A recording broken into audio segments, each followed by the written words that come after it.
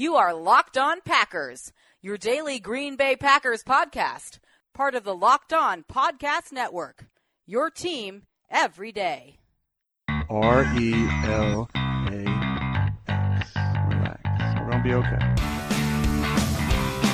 It is time. It is time. I feel like we can run the table. I really do. You are Locked On Packers, part of the Locked On Podcast Network, your team every day. I am Peter Bukowski, and I cover the Packers for SB Nation. I cover the NFL for Fansided for Pro Football Weekly, and you can follow me on Twitter at Peter_Bukowski. You can follow the podcast on Twitter at Locked On Packers, and you can find all the podcast content at LockedOnPackers.com. It is Thursday night, actually technically Friday morning as we record this, and the Packers selected Louisville corner Jaire Alexander with the 18th pick in the 2018 NFL Draft. I put on my best Roger Goodell there for a second. And this was an eventful night for Packers fans because as the first 13 picks began to unfold, there were some nervous moments. And Denzel Ward goes 4. No way Green Bay could have traded up to get him there. But then, as the quarterbacks started to go off the board, teams started trading up for those quarterbacks, it started to look like Green Bay was going to have their run of some of these top-end defensive players. And at 11, Minkah Fitzpatrick goes off the board, and it seemed unlikely with Tampa Bay at 12 and Washington at 13, each a team that could use a versatile athletic safety like Derwin James, that he would fall. And then he did. And with the Packers on the clock at 14, with Tremaine Edmunds and Derwin James on the board, they traded down. And not only did they trade down, they went all the way to 27. And Packers fans went nuts. This is the same old team. I can't believe we wasted another year of Aaron Rodgers' prime. How could they do this? Why didn't they? Blah, blah, blah. And within about 2 or 3 minutes, maybe 5 minutes, Tom Silverstein of the Milwaukee Journal-Sentinel tweeted that keep an eye on the Packers and the Seahawks at 18. The Seahawks have no day 2 picks. And sure enough, a pick, and I know this is going to hurt Packer fans, it hurts me a little bit. The Saints came up to get Marcus Davenport, my guy. So that hurt me a little bit.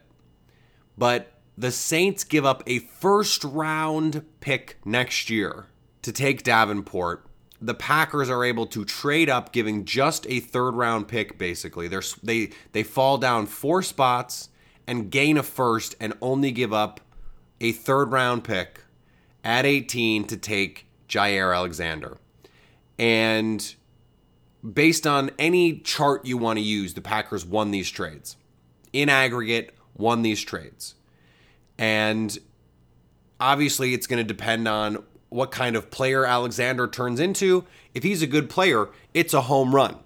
Now, if Derwin James becomes the second coming of Sean Taylor, maybe you look at it differently unless Jaire is really good, but you have to look at it in the aggregate.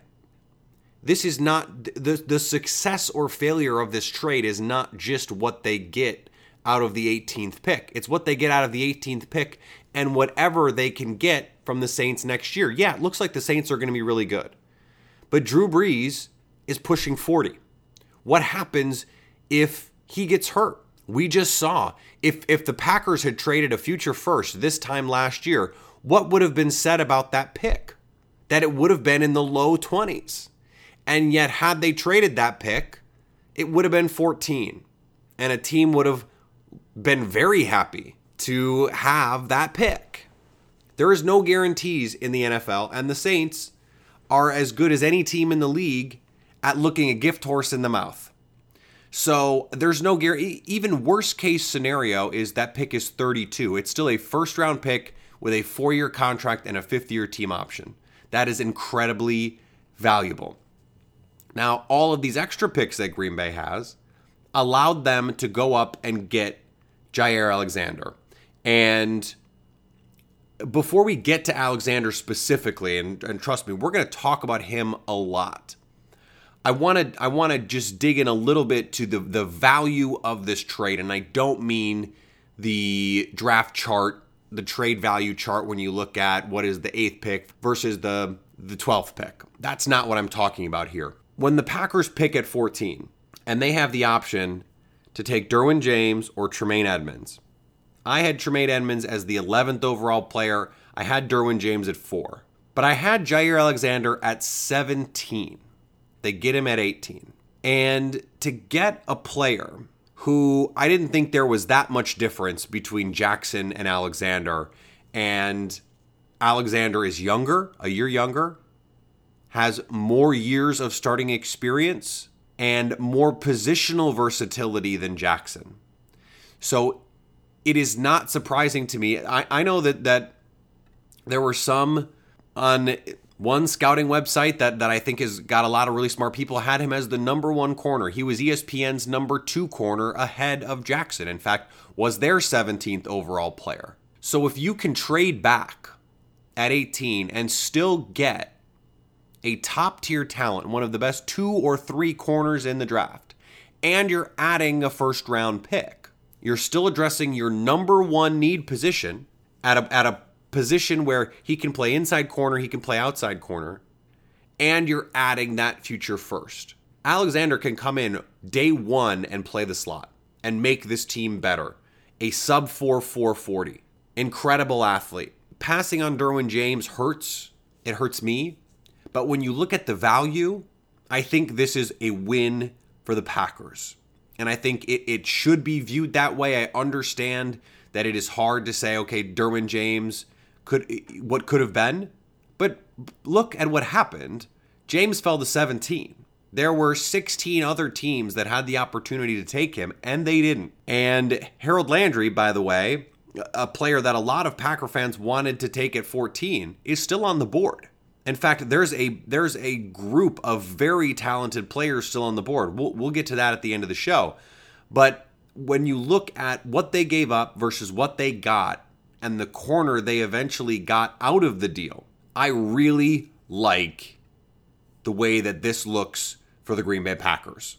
Before we move on, I want to remind you about our Pro Football Focus Edge subscription giveaway. Put your name and your Twitter handle in a review of this podcast on iTunes, and you'll be entered to win a Pro Football Focus Edge subscription. That's a $39.99 value, and it gets you access to all sorts of data and information behind their paywall. Fantasy football tools, all sorts of alignment data and efficiency data, and all sorts of information that will make you a smarter, better football fan. All it takes for you to enter, put your name and your Twitter handle in a review of this podcast on iTunes. That Pro Football Focus Edge giveaway is a great segue into a discussion about Jair Alexander. According to Pro Football Focus, last year, Alexander gave up an NFL rating when targeted of 17.7. 17.7. That is Brett Hundley on his worst day. That is what quarterbacks got when they threw at Jair Alexander. And they didn't throw at him very often last season because as a 19-year-old in the ACC against quarterbacks like Mitch Trubisky and Deshaun Watson, he had 5 interceptions, including 2 against Watson and a forced fumble in that Clemson game. A game that he basically almost single-handedly won, him and Lamar Jackson. And he is a playmaker. That is what he is. He's 5'10", 196, so he is under the thresholds the Packers have traditionally had for corners. 5'10 and a half tends to be where their cutoff point is. And as I said when we discussed these thresholds, yes, that is pedantic. It is a minute detail, and I'm glad that they said, you know what? We really like this player. We don't care if he's 5'10 or 5'10 and a half. He's also 5'10", 196. Josh Jackson is 6 flat 196. Think about the density difference there. He is a tough, strong kid who fights through contact, fights through the catch point, and is an outstanding athlete, tested in the top 10 percentile of cornerbacks. His SPARQ score was in the 91st percentile, ran 4.38 40, had a broad jump in the 84th percentile, an 86th percentile three cone for corners, an 86th percentile shuttle time for corners. And those numbers might not mean much, but suffice it to say, he is an elite athlete at the position, and despite his size, he is so fluid. He can play in the slot where a receiver has a two-way go. He can turn inside, he can turn back outside. He is outstanding at playing sticky. He will be a little too aggressive at times, which leads him susceptible to double moves. He's a little undersized, so he's not an ideal boundary corner, but there have been plenty of guys who have succeeded outside. One of the names that I mentioned in my notes is Casey Hayward. And in fact, let me read, I've done this with some of the other players that the Packers I thought might look at. Let me read to you my summation of Jaire Alexander. Alexander is a playmaker at just 21 years old, has a ton of potential to grow and evolve as a quarterback. He has to get stronger, but he plays with a swagger and an edge that allows him to play bigger and more fearlessly than his size. His tackling leaves much to be desired. That's his biggest problem, is his tackling. But he fills hard and will at least get in the way of someone. His quickness and ability to make plays on the ball are excellent, as is his burst coming downhill. Alexander can play man or zone, though I think he's better suited, much like Casey Hayward, for example, to be a zone corner who can play man.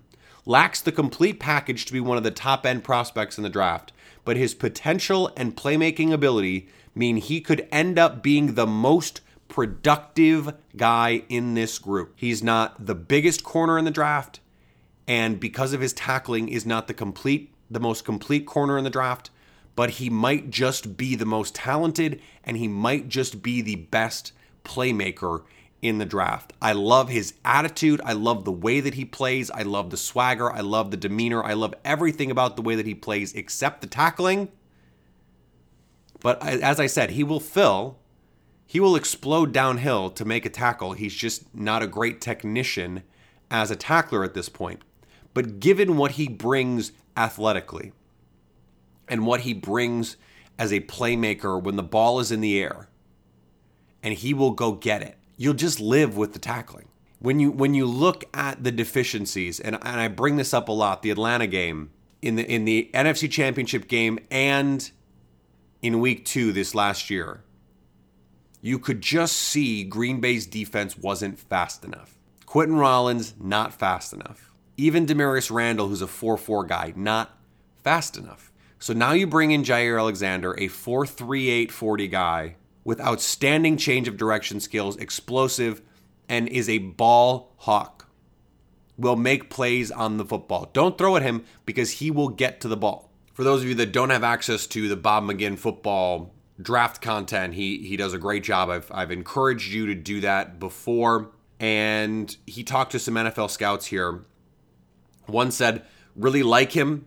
He has more plays on the ball than Ward, who, by the way, I thought was the best corner in the draft. A little more of a gambler than Ward, which is true. The scout also said, when asked, can he play outside, he said, eventually, which is fine for Green Bay. They don't need him to. The scout said he has enough athletic skill and speed, pretty good instincts and arm length. He can really run. He can cover. Really raw with his technique. Wasn't as good in 17 as he was in 16 due to injury. Plays with a little swagger. Not the most physical guy in the world. And that's true. He had a knee issue and a broken hand last year, so durability could be a question. And you never know how those things are going to play out. And so one of the reasons why Green Bay has not liked smaller corners is, I think, the question about durability. But as I mentioned, at 5'10", 195, he's a thick, solidly built corner. He's a little bit shorter, but is solidly built. I think you can chalk up the hand injury at least to something a little bit freaky. And I don't think it's something to worry about, especially for a corner who, he runs 4.38 and, agility score in the 93rd percentile, that 40 time in the 94th percentile, speed score in the 87th percentile. You remember last offseason when the Patriots made a big splash and signed Stephon Gilmore? Jaire Alexander's closest comp athletically and production-wise in college is Stephon Gilmore. That's a pretty good indication of how talented he is and just how gifted he is and what his upside could be. And next year, he doesn't have to start. He'll probably play in their nickel package. He also, by the way, was a gifted punt returner. As a sophomore, when he had that breakout season, he averaged over 10 yards a punt return and had one for a touchdown. So he could bring that to the game as a rookie when he's maybe cornerback 4, cornerback 5. I don't think it's a lock for Devon House to make this roster. That's one thing I'll say after this pick. I think the Packers also take another corner at some point on day 3. 5th round, 6th round, something like that. I think that makes sense. I don't think they will tomorrow or later today, however you want to look at it. They don't have the 76th pick anymore. They have the 45th pick, and that is it. You are listening to the Locked On Podcast Network, the #1 local daily sports podcast network. Be sure to catch up on everything new across the NFL with Locked On NFL and Locked On NFL Draft. So 45 is going to be it for Green Bay tomorrow. No 76. Now, they could trade back into the 3rd round. They have the first pick of the 4th round. They have the compensatory pick in the 4th round. That is certainly enough ammunition to get them into the 3rd round if they want to get there. Now, obviously, they have to want to get there. But there are players available, for me anyway, that had first-round grades. Courtland Sutton and Harold Landry, I thought were top 10 players. They're still on the board. Josh Jackson and Connor Williams, I have the 13th and 14th overall players in the draft. Justin Reed at 16. Christian Kirk at 21, Dante Jackson at 25, Mike Gesicki at 27, Tavares McFadden at 28, Will Hernandez 29, Dallas Goedert 31, Martinez Rankin 32. I mean, we're talking about a host of first-round talent, top 32 players who could be available when the Packers pick. I mean, I just named, 2, 4, 6, 8, 10, 12 guys. There's 12 picks. 12 picks between now and when the Packers pick again. And there's 12 players that I have that I would take in the first round. What are the odds that some dumb team is going to pick someone else? I mean, 3 guys went in the first round that I didn't have in the top 70 picks. There were 2 third-rounders for me and 1 fourth-rounder taken in the first round. So the idea that they couldn't go off the board, one of these top teams, especially given some of the teams involved. I mean, imagine if Courtland Sutton is there at 45 or Harold Landry is there at 45. Any of the players that I just mentioned, maybe with the exception of Dante Jackson because he would be a little bit redundant given his size and what he does best. Any of those other players, if they're there at 45, it is an easy run the pick to the podium. Some of the other guys that could be in play, Ogbo Okoronkwo from Oklahoma, DJ Chark, Uchenna Nwosu, Anthony Miller, Mark Andrews, Josh Sweat.